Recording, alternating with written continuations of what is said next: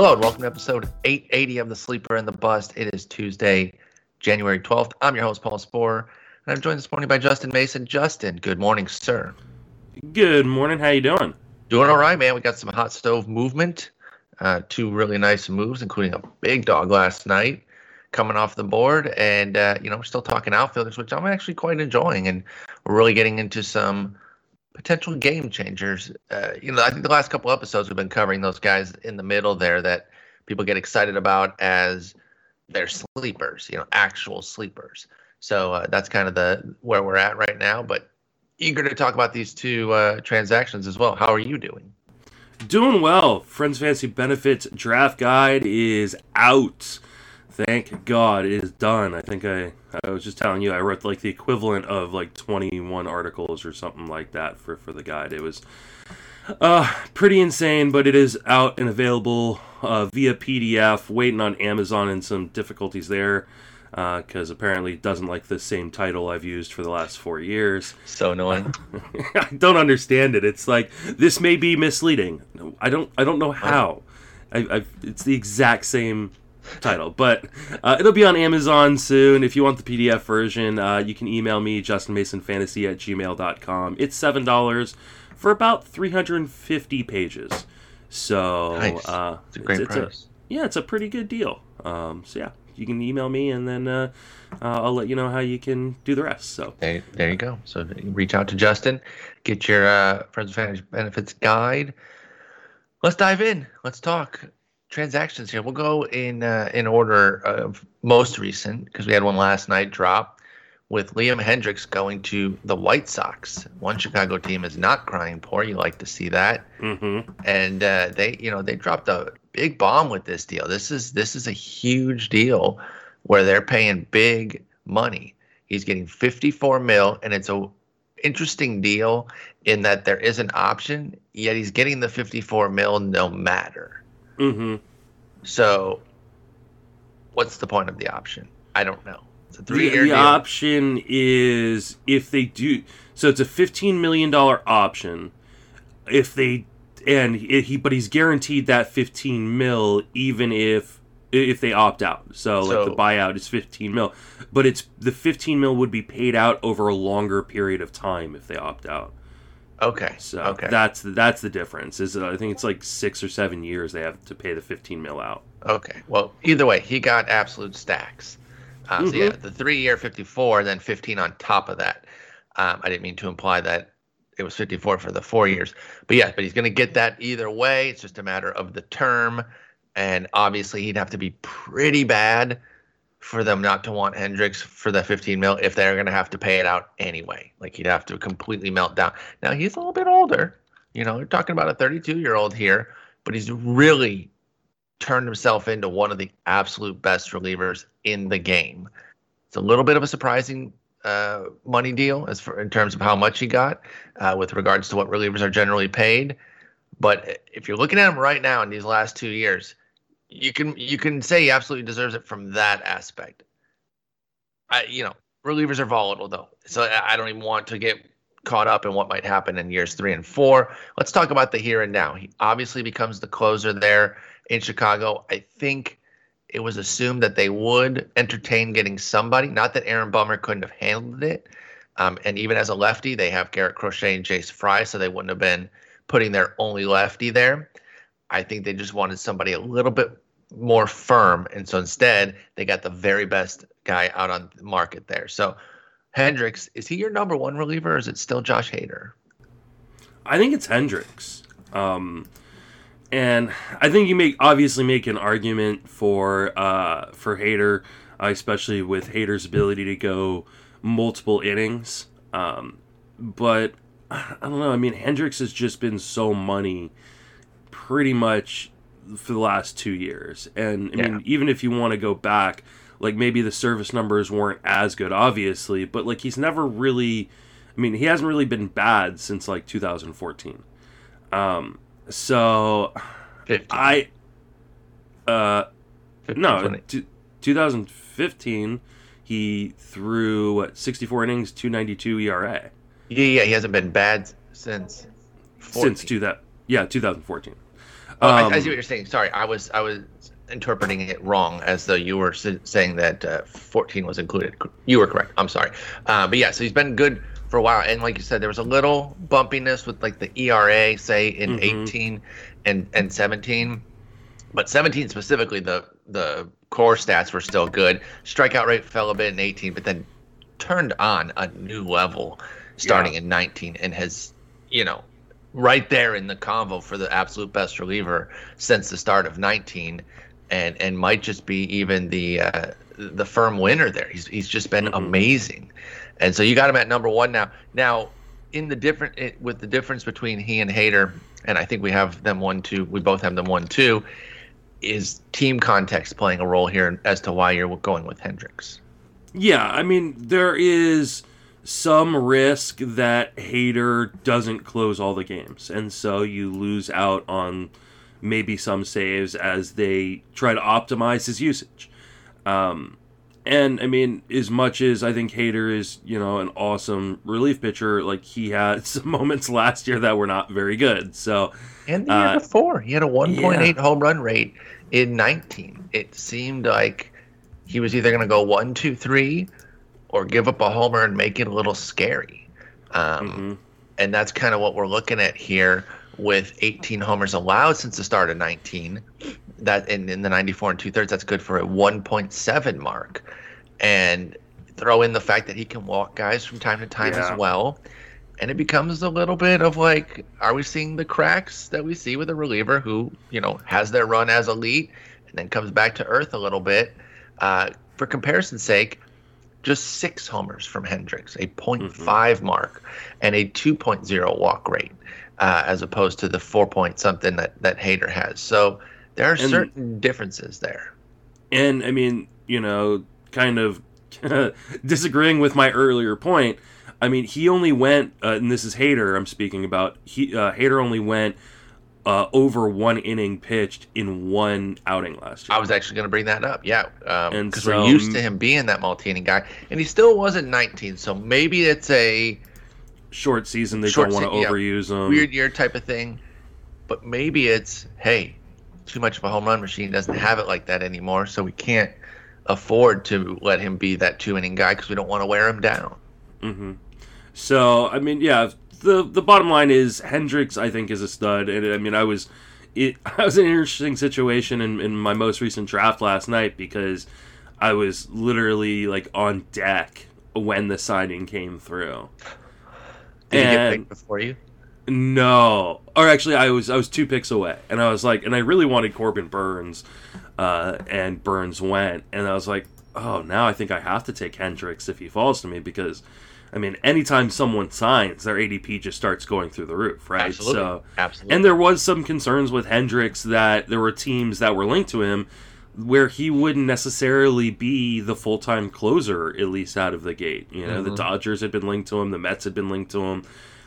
So when he signed with Chicago, I was like, I think I've got to just take him, and I did, and I'm happy with it. So I just think there is kind of a top 3 in terms of closers, with Hader, Aroldis Chapman, and Hendricks. I think people are going to put them in a lot of different orders. Hendricks is at the top for me, and then it's Hader, and then Chapman. I agree. That's my top 3 as well, and then it really starts to open up into a cluster of uncertainty, to be honest. Let's move out to the Washington, D.C. area and talk about the Kyle Schwarber signing that happened a little bit ago. And I think this is a perfect move for them. This is exactly the kind of offensive fusion. They need pop. They've got their core of guys who are studs, Turner, Soto. Actually, it's really just those 2 now. And then, we got to see if like Victor Robles is ready to join them. Can Carter Kieboom pan out? So it's really just those 2. Well, then they traded for Bell, a move I like. I think they bought low on Bell.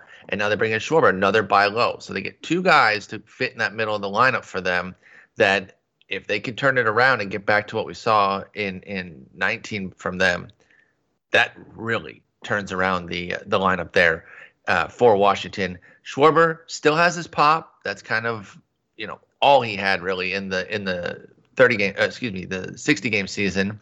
He played 59 of them. hit 11 homers, but 188, 308, 393. And even that, the pop was still a little light. 204 ISO. Anything over 200, that you're a power guy. But we're talking 282, 229, 256 the last 3 years for his ISO. And that's just slugging minus average to weed out the singles there. And so even the power was down a bit for him. Now, I am not terribly worried about this season. It didn't go well, but a 219 BABIP, I think, is a big part of what happened there. The exit velo did come down, and really I'm not bugging out on that. It's less than 1 mile per hour, but the barrel rate definitely did come down 3 points, and that is certainly something to pay attention to. 4 points on the hard hit rate. The StatCast hard hit rate, by the way, which is a little bit more refined than ours. Ours is just a little bit more of a general 95 plus. It only came down 1 point on that, but not all 95 mile an hour batted balls are created equally, and that's what StatCast aims to get to the heart of. And then a big change was 38 to 51% in ground ball rate, a big jump up, 13 points there. And so that's really doing a lot of the damage there on Schwarber's numbers. And then they're not even going for singles. At least if you were going to get on the ground like that, you get some more hits, but then you throw in the 219 BABIP with it. And it was a tough year. I do think he'll rebound and be a nice power force for them. But it's hard to say anything but 2020 was a disappointment. How did you feel about Schwarber headed to Washington? I mean, I think it's kind of a perfect fit, especially considering it's a spot where he's not gonna likely platoon, and we assume the DH is coming to the National League. So if the defense becomes a problem again, they can always kind of shift him there. I mean, I really like it. I mean, you're gonna have Soto and Bell and Turner hitting in front of you. I mean, there's no reason he shouldn't get to 100 RBIs and probably 30 home runs. The question is, what is the batting average gonna look like? I tend to believe, like you do, that he is gonna bounce back. That he'll be probably like a 240, 250 guy with 30 home runs, 100 RBI, and good OBP too, because he takes his walks. Yeah. Mm-hmm. Yeah, I mean, 13% walk rate last year and a 13% for his career. So, I'm all aboard the Schwarber train, which is not something I've said in the past, but it's a really nice price. And I'll be interested to see in your next market report about outfielders what this does for his price, because he's trending at right around pick 200 right now. We talked about him. I think that would have been last episode or the one before. In between Victor Reyes and Andrew McCutchen. So with those three there, it's kind of what do you really need at that point? They each kind of fill a different role, but he's going to move up. Like we've talked about, when somebody gets signed, their ADP goes up. Now that they have a firm place. So I could see him really being more in the Max Kepler area, somewhere in between Kepler and Gallo, because there's a little bit of a split between those two at 167 to 183. I could see Schwarber fitting right in the middle there, somewhere in the 170s. And it's a price I'll still pay, by the way, because I think that's fair for a guy who could hit 40 homers. Yeah, I mean, I haven't written up outfielders for this go-around yet, but if, taking a quick look, he actually dropped since my last update of November for him. So, I would assume it goes back up, and like you said, he probably lands somewhere around the Max Kepler area. Does seem kind of right. Maybe even moving up into like the Joey Gallo area. Yeah, I think that's 265-ish. 165. Yeah, I think that's about his peak. Because I mean, they share so many similarities. To be honest, you feel better about the power investment with Gallo, but you would feel much better about the batting average investment with Schwarber. So it's just a matter of which one you want a little more. And it's not unreasonable to imagine a scenario where Schwarber could match Gallo's power output. Like he has that sort of 40-plus homer upside. So this is a good fit. Good job by Washington. They're still rebuilding their offense here. I'm not even sure that they're necessarily done. I could see another move in this same sort of Bell-Schwarber realm. And Wouldn't then surprise me to see like a Chris Bryant type trade for them. I was going to say, and then potential big deal would be Chris Bryant trade, which I would love. I think it's a perfect fit for them. Mm-hmm. I think you can buy somewhat low. He should be. I don't know. Maybe I'm just going off of the general public, which isn't a great thing to always do. But there's this notion that he's washed now, and I think that's insane. He had a disastrous 20, as did a lot of Cubs. We just talked about one, and I do not think that he's washed at all. So a fresh start out in Washington will be a perfect fit. That way, he takes some pressure off Keyboom too. He would still play. He can play second. Not to mention that Bryant can play the outfield, and we do think the DH is going to be there. So if that happened, you can get Bryant and still play Keyboom. You put Schwarber at DH, Bryant at left, Keyboom at third. At third. Bang, boom. Garcia at second. Yeah, so everything still works out from that aspect. And if they got Bryant, all of a sudden that offense turns into a force, I think. So we'll keep an eye on what Washington's doing out there, but good move with Schwarber. Let's talk some more outfielders. Let's dive a bit deeper now. Maybe you said 267 there by mistake, because that's around where we're at now. Talking late playing time here with a group of guys. These guys feel pretty set for playing time. At least 3 of the 4. One of them is Tampa Bay Ray, so you never really know, but he should play a decent amount because we expect that they're going to move Kiermaier after trading Snell. But it's Brandon Nimmo at 260, Manuel Margot at 261, Cole Calhoun 263, and then David Peralta 272. Let's just do you have one that stands out as a mega favorite? Otherwise, if not, we can just go in order for them. I mean, I have 2 guys that I like more than the rest. Let's just take them in order then. Let's just start. And it's in order. So I mean, I like Nimmo and Margot more than Calhoun and Peralta. So let's start with Nimmo here. Projected to still be batting atop the Mets lineup, because Lindor's taking the 3 spot. So, man, with his OBP, he's batting behind McNeil, or batting in front of McNeil, Lindor, Conforto. Oh my God, the runs. He had a really good season in the 2-monther here. 8 homers, 18 ribs, but 280, 404, 484. Really good. Big batting average that we'd never seen before. He's always had the OBP, but adding the batting average this year was really nice.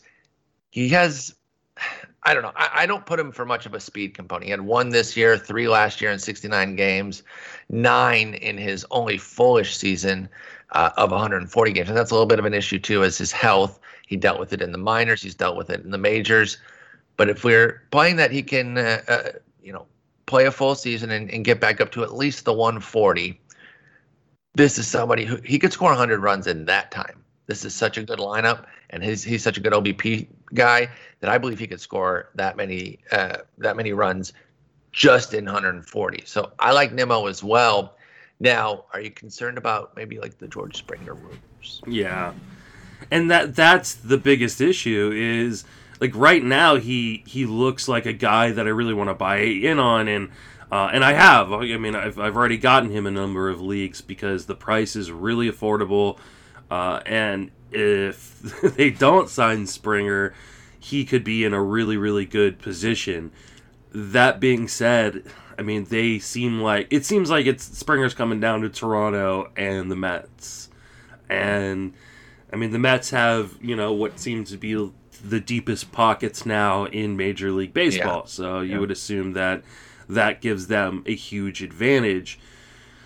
And if they do sign Springer, I assume that I think Nimmo still plays. I think Dom Smith becomes the DH in this scenario. We still operate with the DH in mind. So I don't know that it necessarily hurts because Nimmo just goes to left, Dom to DH, Springer to center. He just falls down the lineup, right? That would be the concern. You're right. That's the concern. Now this lineup's so good though that I don't want to say it wouldn't matter. Of course it would matter. McNeil, Lindor, Conforto is better than batting in front of say, J.D. Davis, McCann, and then I guess it'd be the top of the lineup again with Springer. It's not that big. It's a hit. And volume alone will take a hit when you move from 1 to 6 or 7. But it's not kill your value Mm-hmm. bad, especially at 260, right? If he was trending in the early 200s, late 100s because of his runs potential for Nimmo, and then something like the Springer move happened, that would hurt. But he's already down here at 260, so I wouldn't even trip on a potential Springer move, because I don't really think that it's going to make him not be worth 260 still. Yeah, and I mean, he's a guy that is a strong platoon option because I mean, just look at his 2020. Hit 311 against right-handed hitter or right-handed pitchers. Hit 196 against lefties. Oof. And I mean, obviously I don't believe his career splits are they're not as drastic. So 243 lifetime against lefties. But yeah, I mean, he's probably going to drop in the lineup versus lefties, or may not even be in the lineup. Right now, they don't have like a natural platoon partner, but we don't think the Mets are done, so they could easily go out and get a bench, weak side platoon kind of bat to work with him. I still like the price. The price is great. I'll be interested to see if his price moves with the signing of Lindor. Because if they did that, some people will be looking at roster resource and going, "Oh, look who's hitting!" in front of Lindor. No, I think it would drop a discount in there for us on Nimmo if they got if they did indeed get Springer. So that would certainly work out. We'll have to keep a closer eye on that as those rumors continue to percolate. You mentioned you like Margot as well, and just by virtue of being a Ray, we should assume that he's not going to put up 600 plate appearances. But, if they do trade Kiermaier, they're not going to be able to trade Kiermaier. Anyone can be traded. Yes. And the one team, if I had confidence in one team to finagle a deal, it would be them. I don't know why you believe that so firmly. I know he's due money, but it's not that expensive. And he's still elite defensively, and he had a pretty decent year at the dish for him. 93 WRC plus is his best in the last 3 years. So if you can be near average with the bat and premium elite in center field, I think people might be interested. But let's talk about Margot, who's also right around that average mark, 92. Now, where he really showed out, he had a little strong buff that might help his interest. He did have 12 stolen bases in the regular season, but just one homer, 269, 327, 352. That's a really ugly slug. Not known for power. Although I will say, back when he was with the Padres and he had that rookie year with 13 homers, 17 steals, it's looking like, hey, man, he might be able to be a power speed guy. Still tilted toward the speed. I didn't think he was going to necessarily add a ton to the 13 homers, but I was wondering if he could live in the teens home run area and then push the stolen bases up into the mid-20s, low 30s. Well, it hasn't really played out that way. He did go 12-20 in 2019, but 1-12 this year, and even accounting for the short season, one homer is disastrous. But I mentioned the playoffs for Margot because he did start to find some pop there. His swing really did come together, and he put up 5 homers in 65 plate appearances during the playoffs. So where do you kind of stand on him? Are you drafting him just for the speed, or do you think there is some late, just a little bit of pop there? Nothing crazy, but a little bit of pop there that you can feel like you're going to get double-digit home runs out of your steals component there.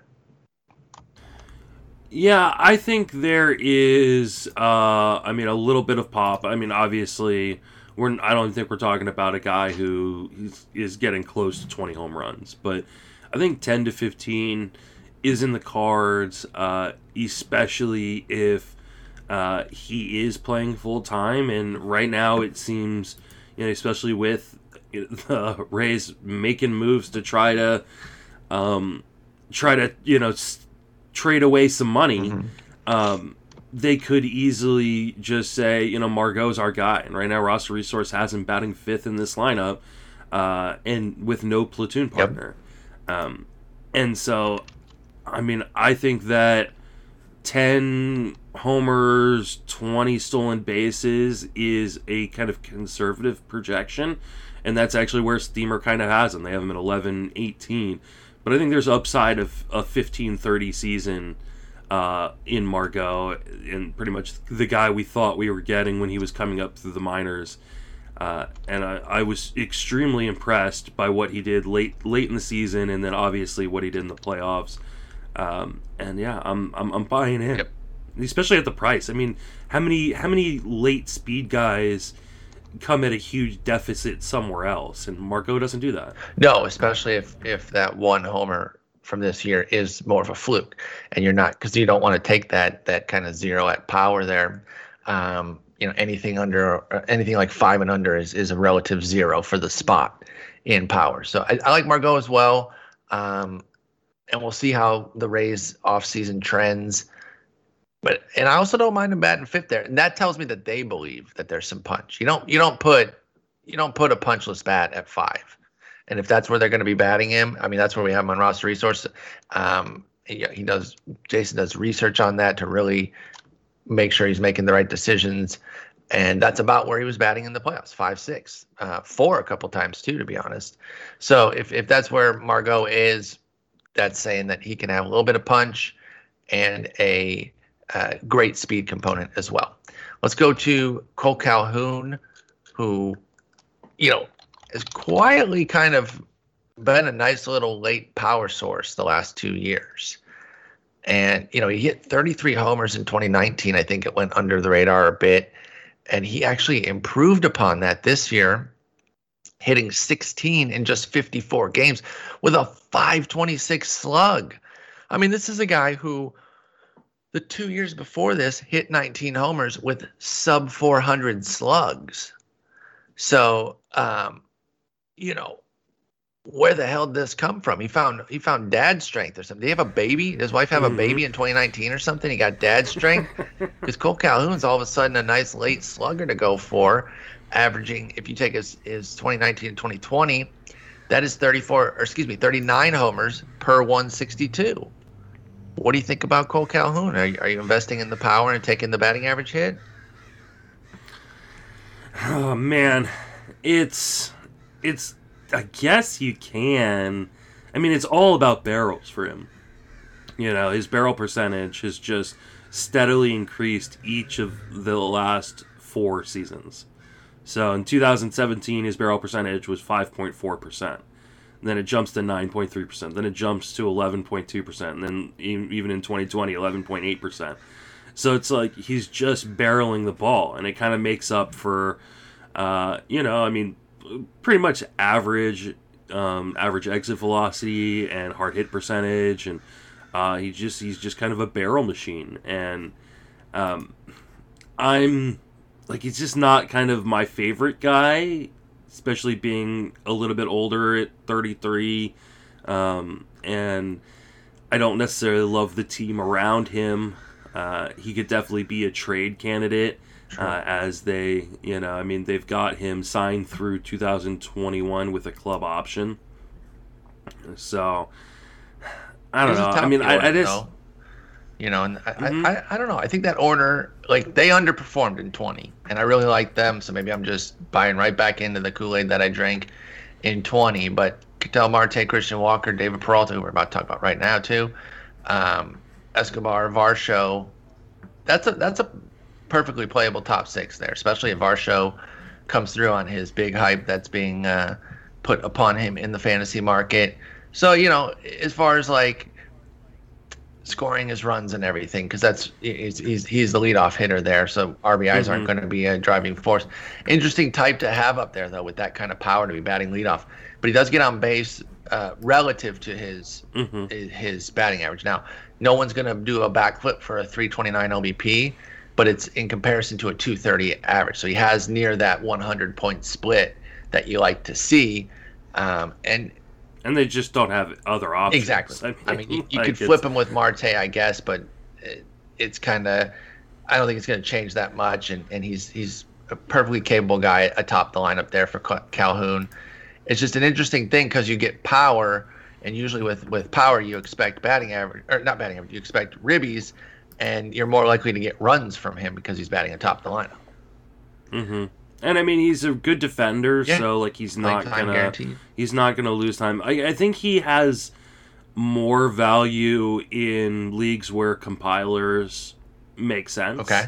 So 15-team mix, deeper. He kind of give him a little bit of a bump. I don't know that his bat is anything so special that in a shallower 10 or a 12-team league that he's really that interesting to me. I think he's probably a 22 to 26 homer bat with like a 230 batting average, but a lot of runs. Okay. And not very many RBIs. So, I mean, it's not a bad, just a little bland. It seems like there's...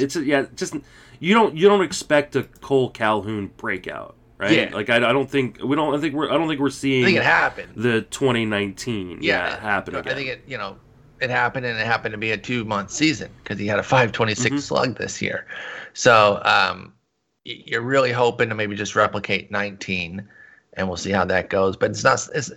As a profile, I just don't really want to bet on that much. I just don't get the warm fuzzies trying to bet on him. I'll take the next guy. I'll take guys in the next category. Pretty much throughout the rest of the show here, I'm taking guys. I'm finding reasons to take guys over him. But, if you got him, you're fine, especially if you need a little punch. So let's talk his teammate David Peralta, who loved for years because I just love batting average late in a draft. And, he spiked the 30 homer season, which was awesome. But then promptly went back down to 12. Now, it was in 99 games, but that's still not a 30-homer pace. So, the power came down. That 516 slug is a clear outlier from 2018 and is not coming back. There's no real reason to believe that it is. And his price is back down here to where he's just a late batting average oasis for you. And that's tough to find. So I still like drafting him. And if I am putting together some guys, I got some Gallo types and things like that, I got a little bit of a batting average challenge, then I'm really looking to put David Peralta on the team late. He's a career 291 hitter. He hit 300 this past season in the 2 months.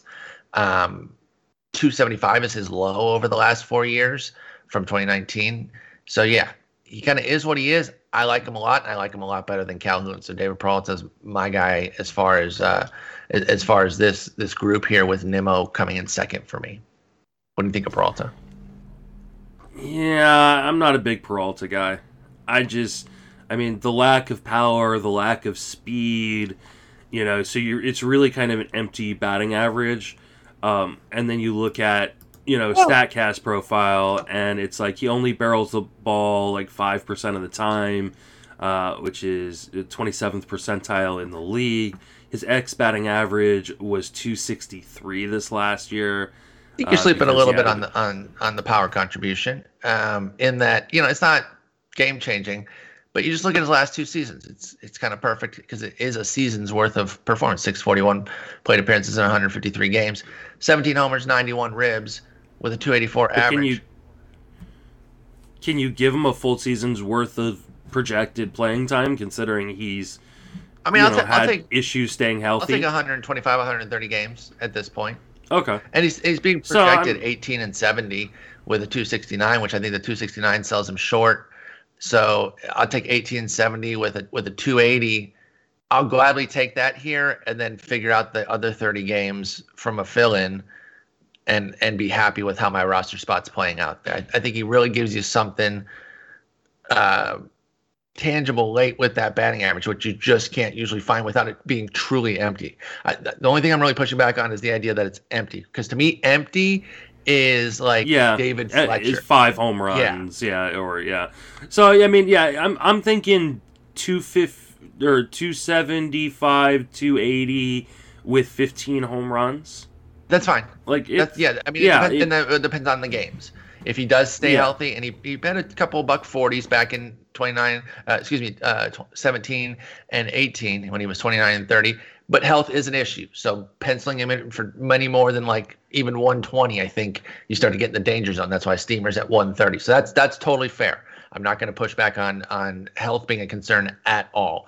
But if you were to spike at least the 500 plate appearances, I think you're going to get teens homers, a requisite number, a matching number of ribbies in terms of what you would normally expect from that, because he's going to be in the middle of the order, which, again, I think the order at the top at least is viable. He'll have guys on to drive in with the good batting average, and I do like that. So That's where I'm at with Peralta. This is a good group, though. I don't think you can really go wrong. And if you have the right need, they all kind of do something. Like Nimmo with the runs scored, and maybe batting average if he holds on what he did this previous year. Margot obviously clear speed without being an empty power. Power from Calhoun, and then batting average from Peralta. So they all give you something, and they're all going to play a lot, particularly if they stay healthy. So, all right, let's go to this next group here. Are these guys good? Right, because they've all done a little something in recent years, one or two of the recent years. But are they actually good? We've got Mark Canha, Raimel Tapia, which, by the way, I think he's close to 30, so he's right in that wheelhouse of when 27. Colorado actually cares about a player. Oh yeah, so that's a prospect to them. 27 is wheelhouse area. He crossed 26, and they're like, okay, it's time to start giving him some playing time. Let's see what we got. And then Brian Reynolds, who had a great 19 and then couldn't follow it up. Canha, who's been good the last 2 years, and Tapia, who still plays in Colorado, had a pretty good year this year that went a little bit under the radar, but he's that empty speed I'm talking about, where he only hit one homer to go with it. So I'll start with the same question: is there a particular favorite that you have here, or do you just want to take them in order? I think it's Tapia. Okay, it's the late speed and batting average. You're playing in Colorado; they let him lead off. Kevin Pillar is gone, and it does not look like the Rockies are really interested in spending any money, because they cut loose David Dahl for $3 million or whatever it was. Disgusting. So I just think that he is pretty locked into a pretty good role at the top of that Colorado lineup, yep. And it wasn't like he's not a guy who walks a ton, but he did improve the walk rate. And cut the strikeouts. So the combo there makes it all look a bit better. There's 7% walk, 18% K. 90% zone contact rate. I think he's a guy that could be like 5 to 10 home runs. So nothing super exciting, but 15 to 20, maybe even more stolen bases and a good average. I like him better than like Peralta, who's the batting average play that you liked in the last year. So I'd still prefer Peralta, but Tapia, if they turn him loose and they don't sit him against lefties, I could see. Is he fast enough to actually steal, have a big steal season if they turned him loose and let him? You think he could steal 30 if they're just like, you can go, and not you can go and just get caught a bunch. Obviously, if he was getting caught, they'd have to slow him down. But he's 17 for 22 over the last 2 seasons, which is about enough volume to set what a leadoff hitter would get if he was just left alone. 653 plate appearances, and that's a 77% clip. That's plus. That's what you want. Do you think he could get up to like 30 steals, or is it capped in the low 20s? I think it's probably capped in the low 20s. But I guess there is the potential. The reason I agree is because I feel like if he could do it, he'd have been given the opportunity, because they'll give their guys that can run the opportunity. Story and Hampson. Garrett Hampson disgrace. Yeah, well, no, because he still got 18 attempts in 327 plate appearances. Yeah, that's true. Back in 19, he was 6 for 7 this year. So I don't know. I think that they just see him as more of an opportunistic runner, Tapia that is, than somebody who gets the full green light. I think he's in between the green and yellow light, which doesn't make sense because you got to pick one or the other. But I feel like that's the vibe I get, is that they're like, you can run, but don't just every time you get on go crazy. So I don't know, man. I'm not averse to taking him here if I need the speed. What about between him and Margot? You compared him to Peralta, but he and Margot seem to have some reasonable comps in terms of what they offer here. Who would you rather have between those two? I think I'd rather have Margot. Okay. But I think there's an argument to be made for Tapia for sure. especially if you prefer the batting average to the power at that point in the draft. If you've already drafted maybe like a Joey Gallo or a Kyle Schwarber type player, and you're like, oh, I got the power on lock, but I really need to pump up my batting average. Now, he's not going to hit 321 again. Like, that's not, you know what I mean? He had a 392 BABIP. But I think, like, 275, 280 is in play for him with, you know, like I said, 15 to 20 stolen bases. And I think he's more of a lower ceiling than Margot, Okay. potentially, more than likely. So, but I like both, and I've already gotten both on a number of teams. Okay, cool. Let's talk Canha, because Mark Canha, I think, has very quietly done what he's done over the last 2 years, which is be a monster. He kind of broke out in 19. He was solid in 18, by the way. And so maybe I'm sure there's folks out there who kind of saw an opportunity to kind of get him super cheap. And they got the 19 breakout right when it happened in a deep enough league, because he had a 114 WRC plus with 17 homers and 411 plate appearances. Jumped to 19, 26 homers, a 146 WRC plus. That's 273, 396, 517 on the slash line there.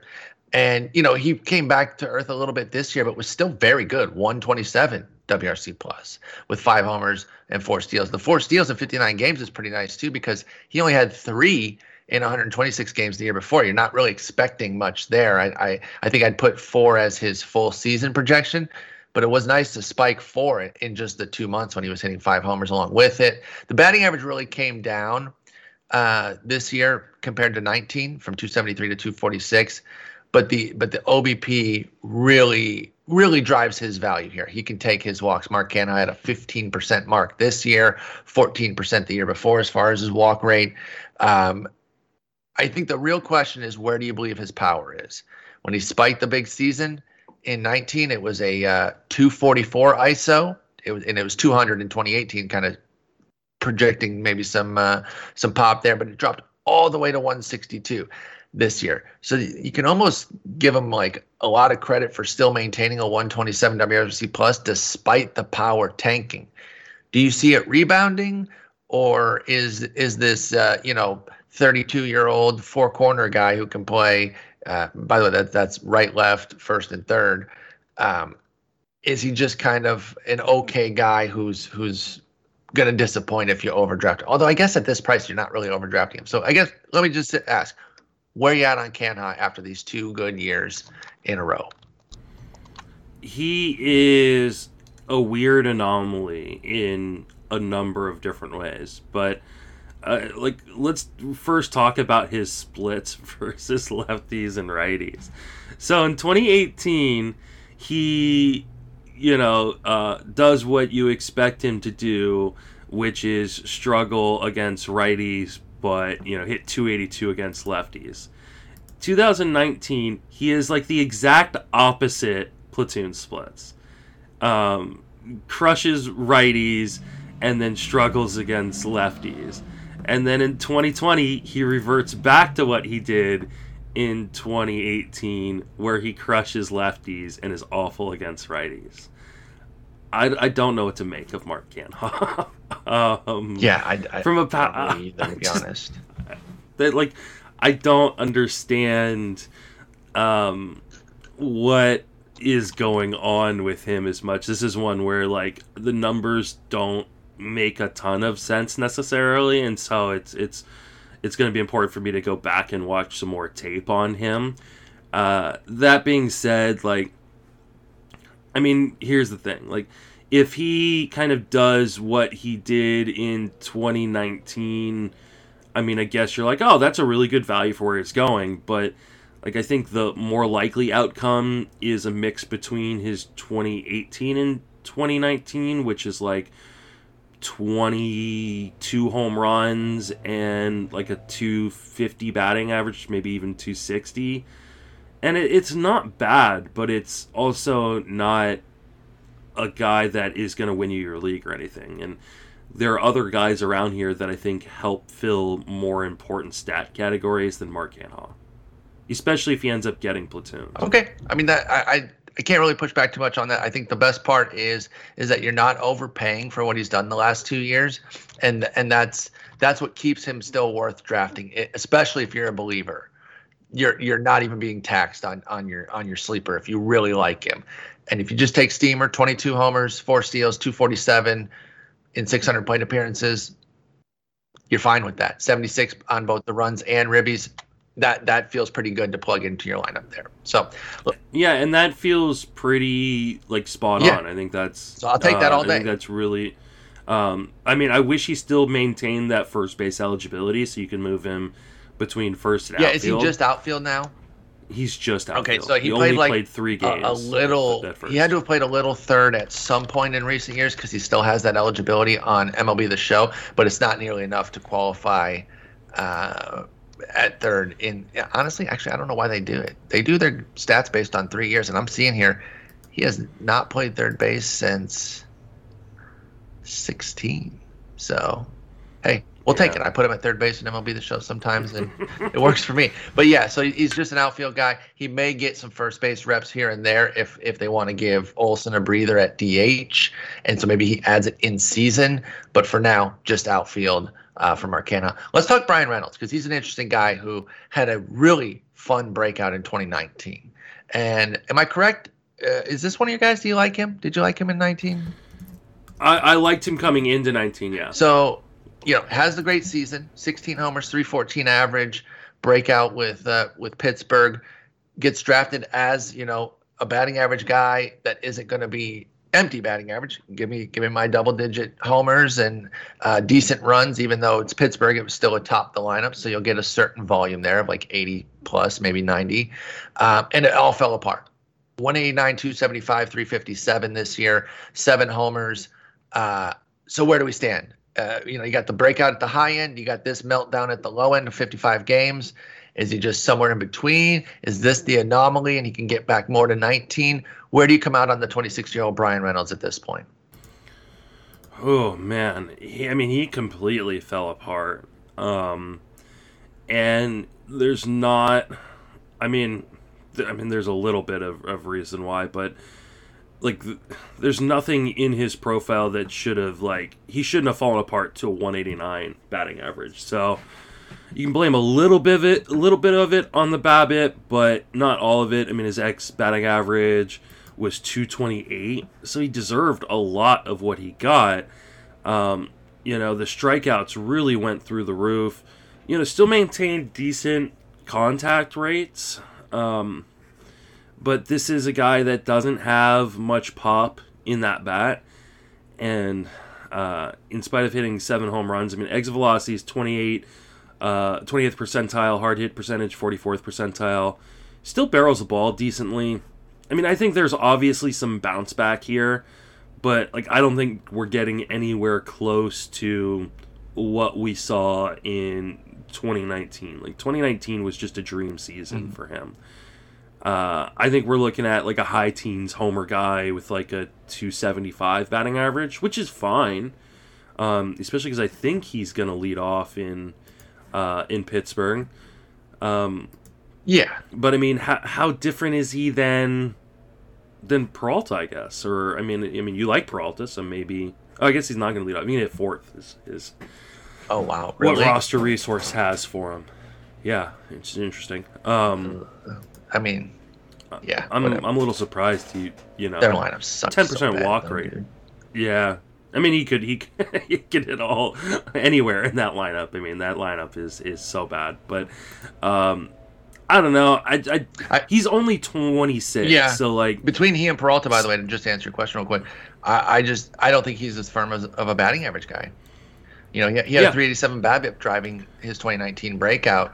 So, am I buying a fluke? And not saying he's the 231 BABIP 189 average of 2020, but is he a bland 260?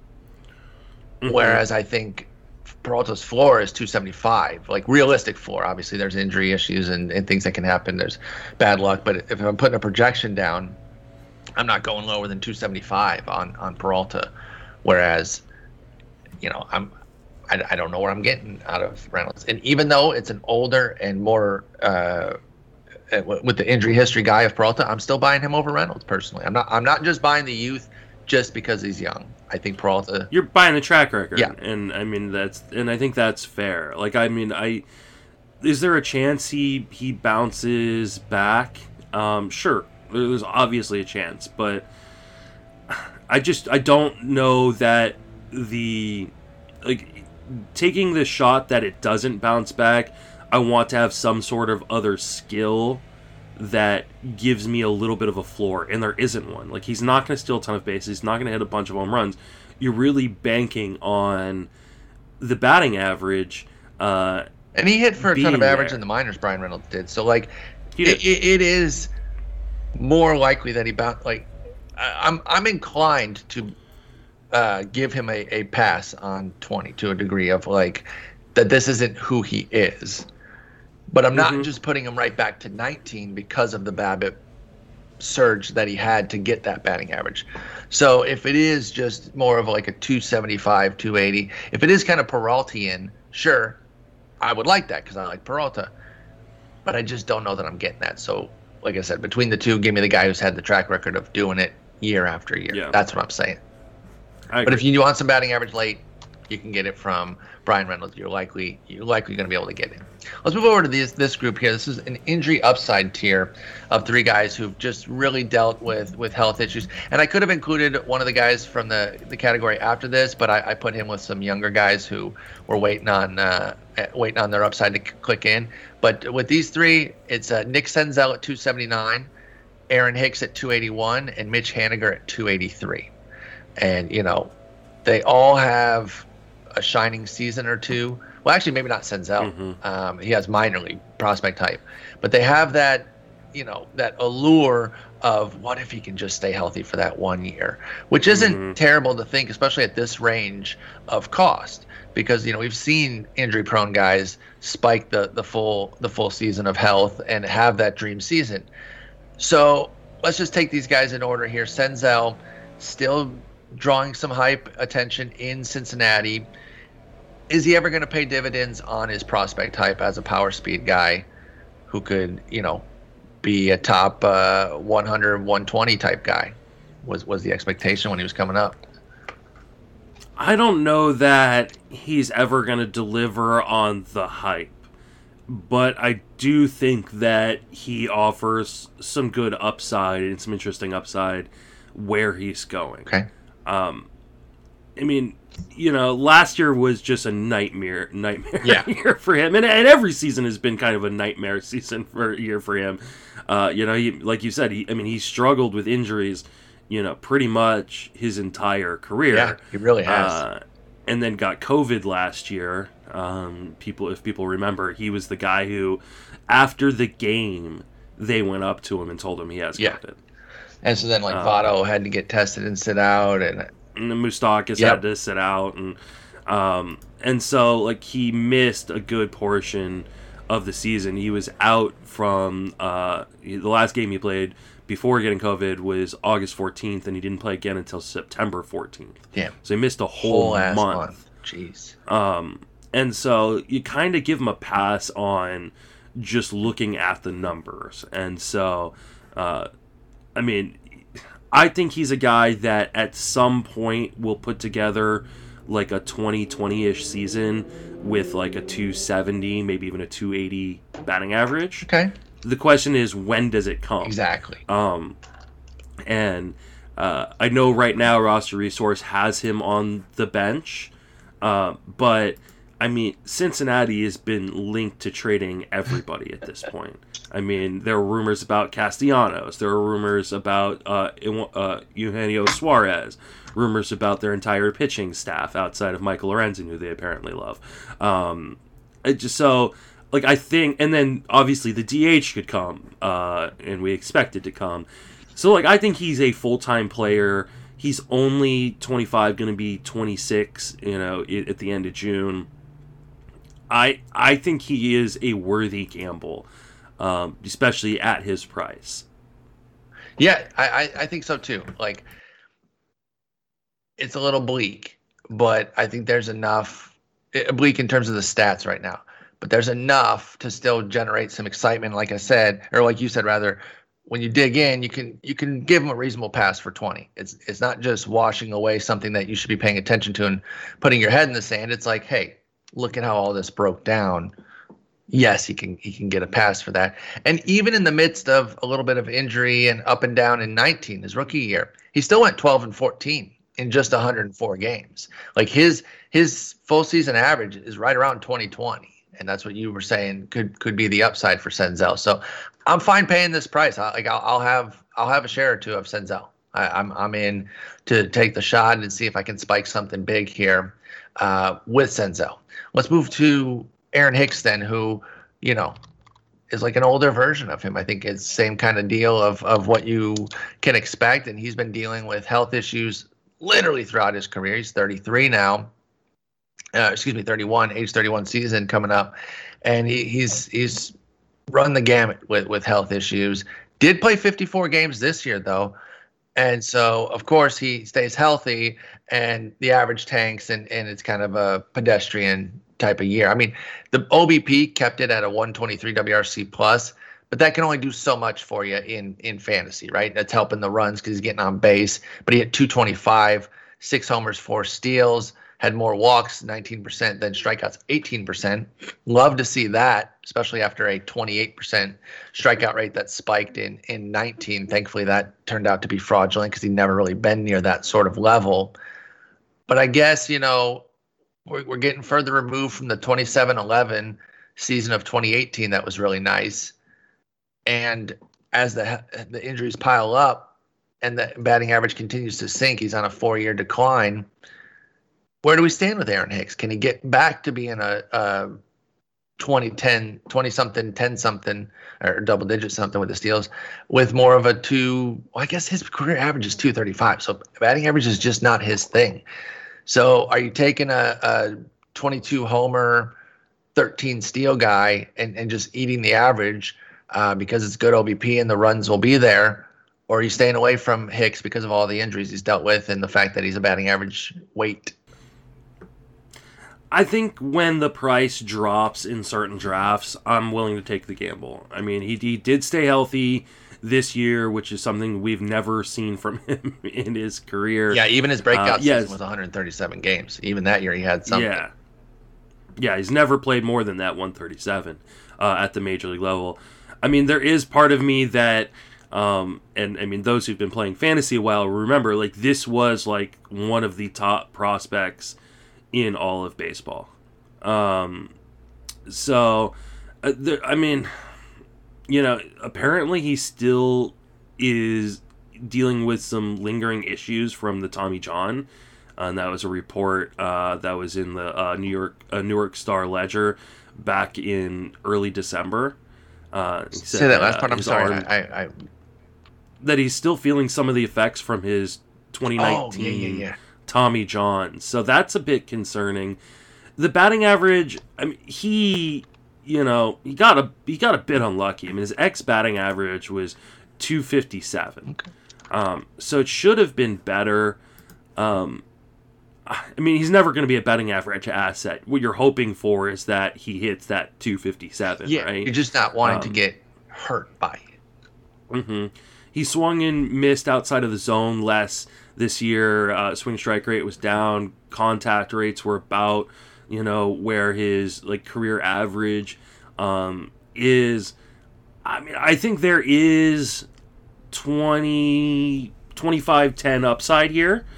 But I also think that there is a lot of downside, including, issues with playing time, if the Yankees bring in another outfielder, injuries, obviously, and it's just not a gamble I'm going to take very often. I might take a shot here once or twice, but it's not someone I'm not highlighting him on my draft list and going, I need to leave with Aaron Hicks. Yeah, and I've been on the Aaron Hicks train for a while, love him.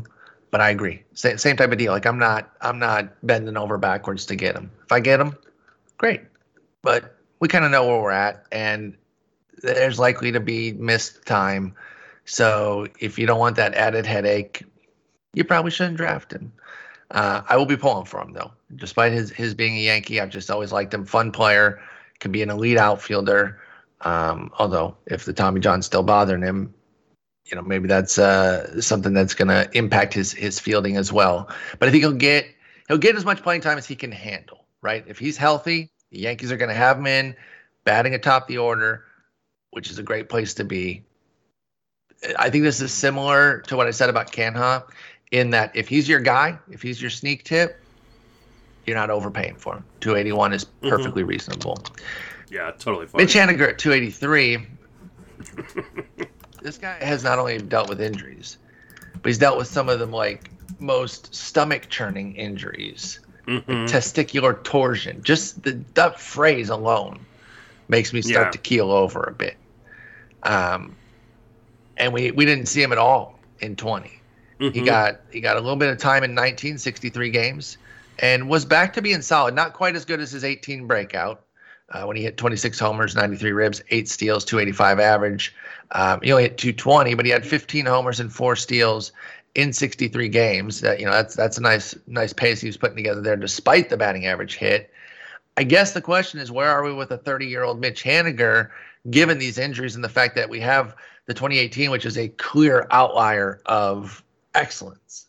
Can he get back to that, or is that just going to always stand as his best year?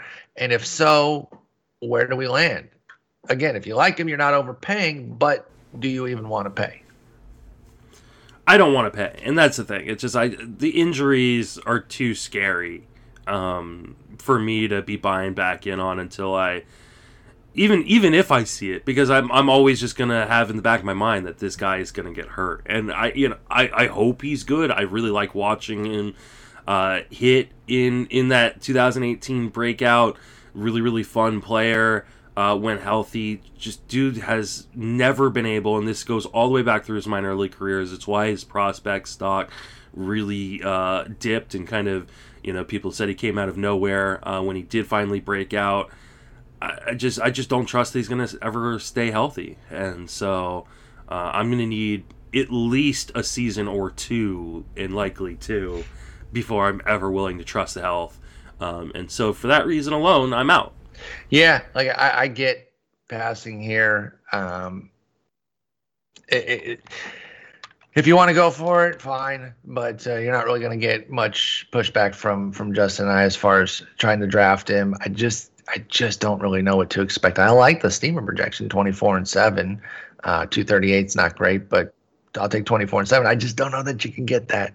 I don't know that you can really expect 600 plate appearances. So that's kind of where we're at with Haniger. Yeah, I just don't understand how. I think at some point it's probably just a dart throw. Yeah. Because you want him later than, you don't even want to pay 283, right? I don't. Especially because this next group, I think we like all three. I know we like at least two of them. So let's move on to that group, the post-hype upside here, which, like I said, this first guy you could have included in that last group, David Dahl. In fact, he's probably a better fit than Senzel. I maybe should have flipped them because he's actually been in the majors more. But who cares? It doesn't really matter. He's at David Dahl at 303, Scott Kingery at 316, Willie Calhoun at 327. They've all had that upside hype, and different things have gotten in their way. I think with Dahl, it's clearly been the health. With Kingery and Calhoun, it's been more of their performance. They just haven't come together the way they should. So let's start with Dahl out in Texas. $3 million, as you mentioned, they got him for, which I think is an absolute steal. I love the move for them. I think, I was rooting for my Tigers to get him. And then there was for some reason, I don't know how people got hashtag Dahl to Detroit trending, but I loved it. I was really hoping for it. And I think he even responded to it. He's like, they haven't contacted me. I mean, I'll play wherever but I can't just force myself on a team. But you look at what he's done. Yes, you can, David. Yeah, David, you can do it. Go into Detroit. You go to Al Avila's office. You say, give me a contract. Give me $3 million. Just hang out in front of the stadium with the Tigers hat on. We'll work for food. But disastrous, utterly disastrous season this year. Only played 24 games, 99 plate appearances. Had a 10 WRC plus. Could not have been worse. And that certainly helped get a bargain price for him for the Rangers. But before that, really solid guy. 111 WRC plus is not going to jump off the page, but I think WRC plus punishes Colorado players too much. That's my personal take on it. But 297, 346, 521, 38 homers, 133 ribbies, 14 steals. That's over 921 plate appearances. We know that health is the driving force here. Can he stay healthy if he can? But out of Colorado into Globe Life, if I can give you David Dahl for 450 plate appearances, let's just guarantee that right now. Let's not get too crazy, because we know if he gets 600, he's going to be a major bargain at this price. Let me just give you a 450. What do you think you can get, and are you excited to get it?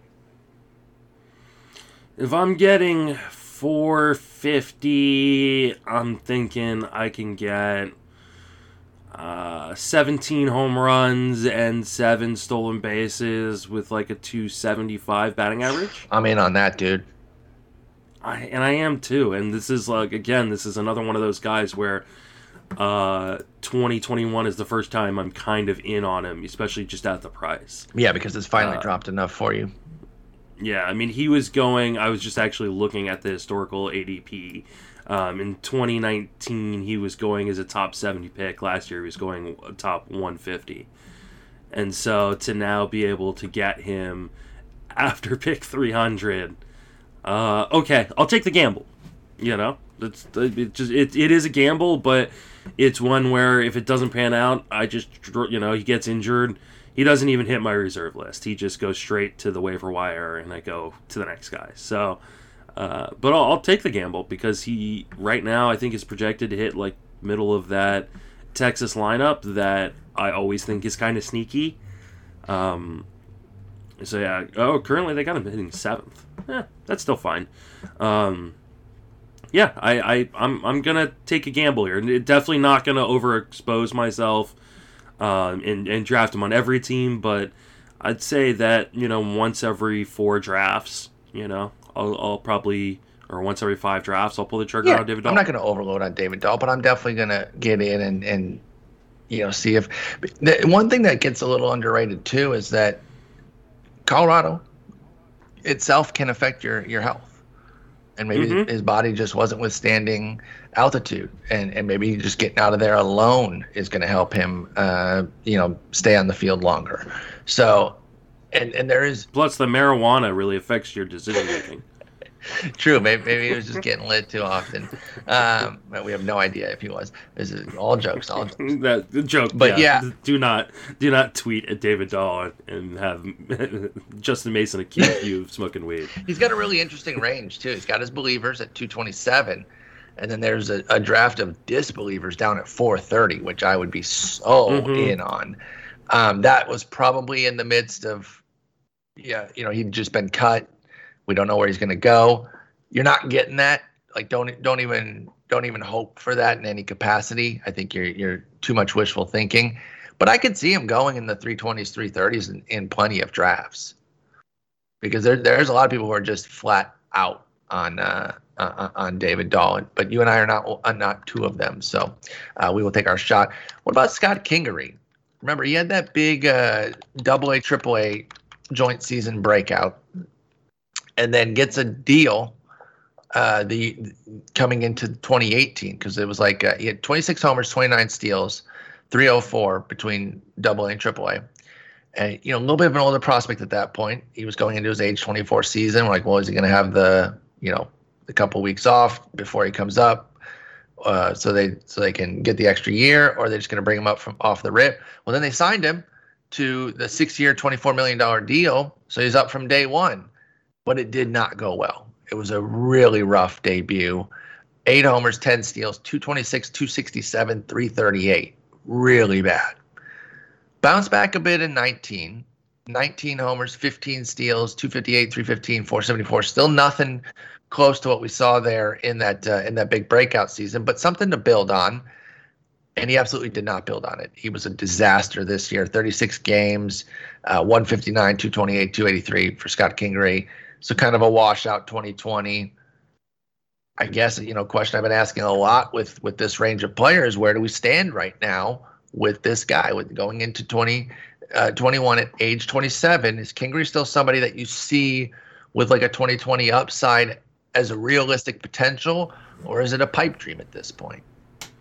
I think it's kind of a pipe dream at this point, which is a bummer because he was a guy I really liked.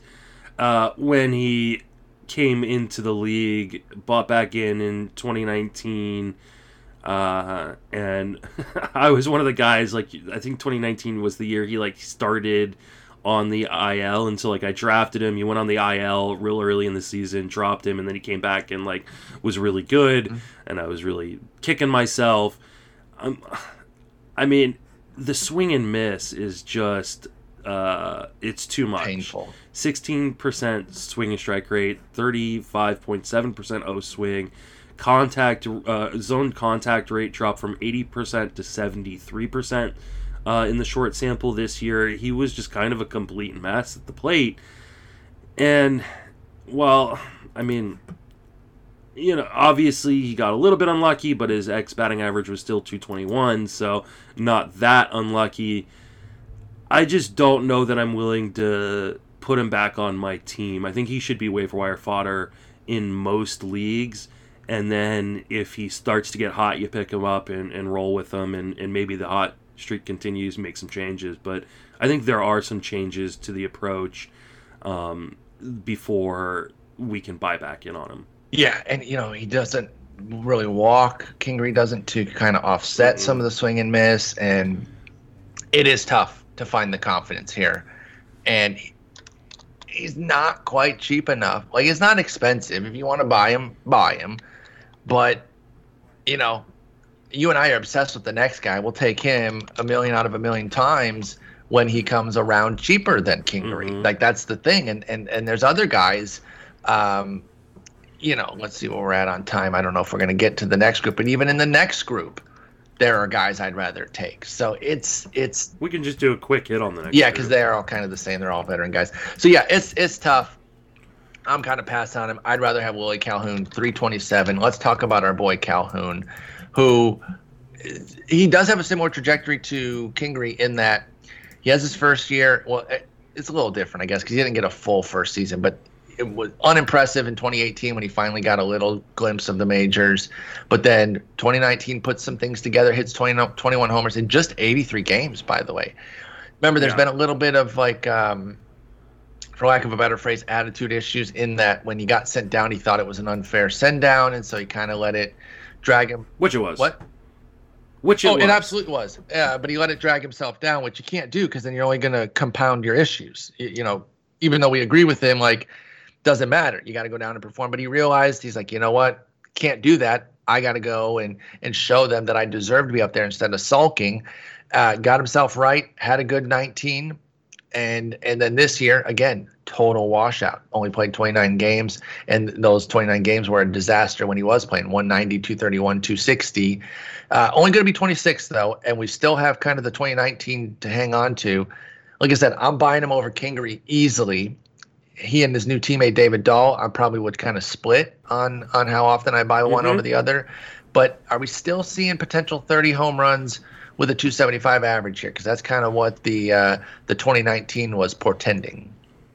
Yes, I'm still on board. I mean, throw out 2020. Yeah, just for the just most part, especially the surface stats. I mean, remember, he's the one who broke his jaw like at the beginning of the season, and then, like I said, when he came back, he did not hit well. That being said, I mean, you look at some of the plate discipline stats and you go, whoa, this is the guy that we thought he was going to be. 90% zone contact rate, 86 overall contact rate. Actually, his O swing dropped 8 percentage points down to 25%. I think this is a guy, I mean, this is one I'm just going to keep going back to the well. I think with the Fantasy Focus used to call it the Fantasy Kryptonite. Yes. That is Willie Calhoun. Whoever coined the phrase "he's built like a fire hydrant" is the real MVP here. I think that was because me. Was it you? Pretty sure that yeah, was me. right. I called him a fire hydrant at AFL. Yeah, because he is. I mean, that's a common phrase for somebody who is on the shorter end and still stocky. So I didn't coin the entire phrase, but I applied it to Calhoun. Yeah, and I love it. And he can go 30, 100 with a 280 in a dream season, and that's not unreasonable to see because Mm-hmm. The contact that you're talking about, dude, does not swing and miss, does not strike out. So he doesn't Mm-hmm. walk, but I don't care when you don't strike out. It's less of a Yeah. problem. Like people hold that against Tim Anderson. He doesn't walk. Okay, but he doesn't really strike out either.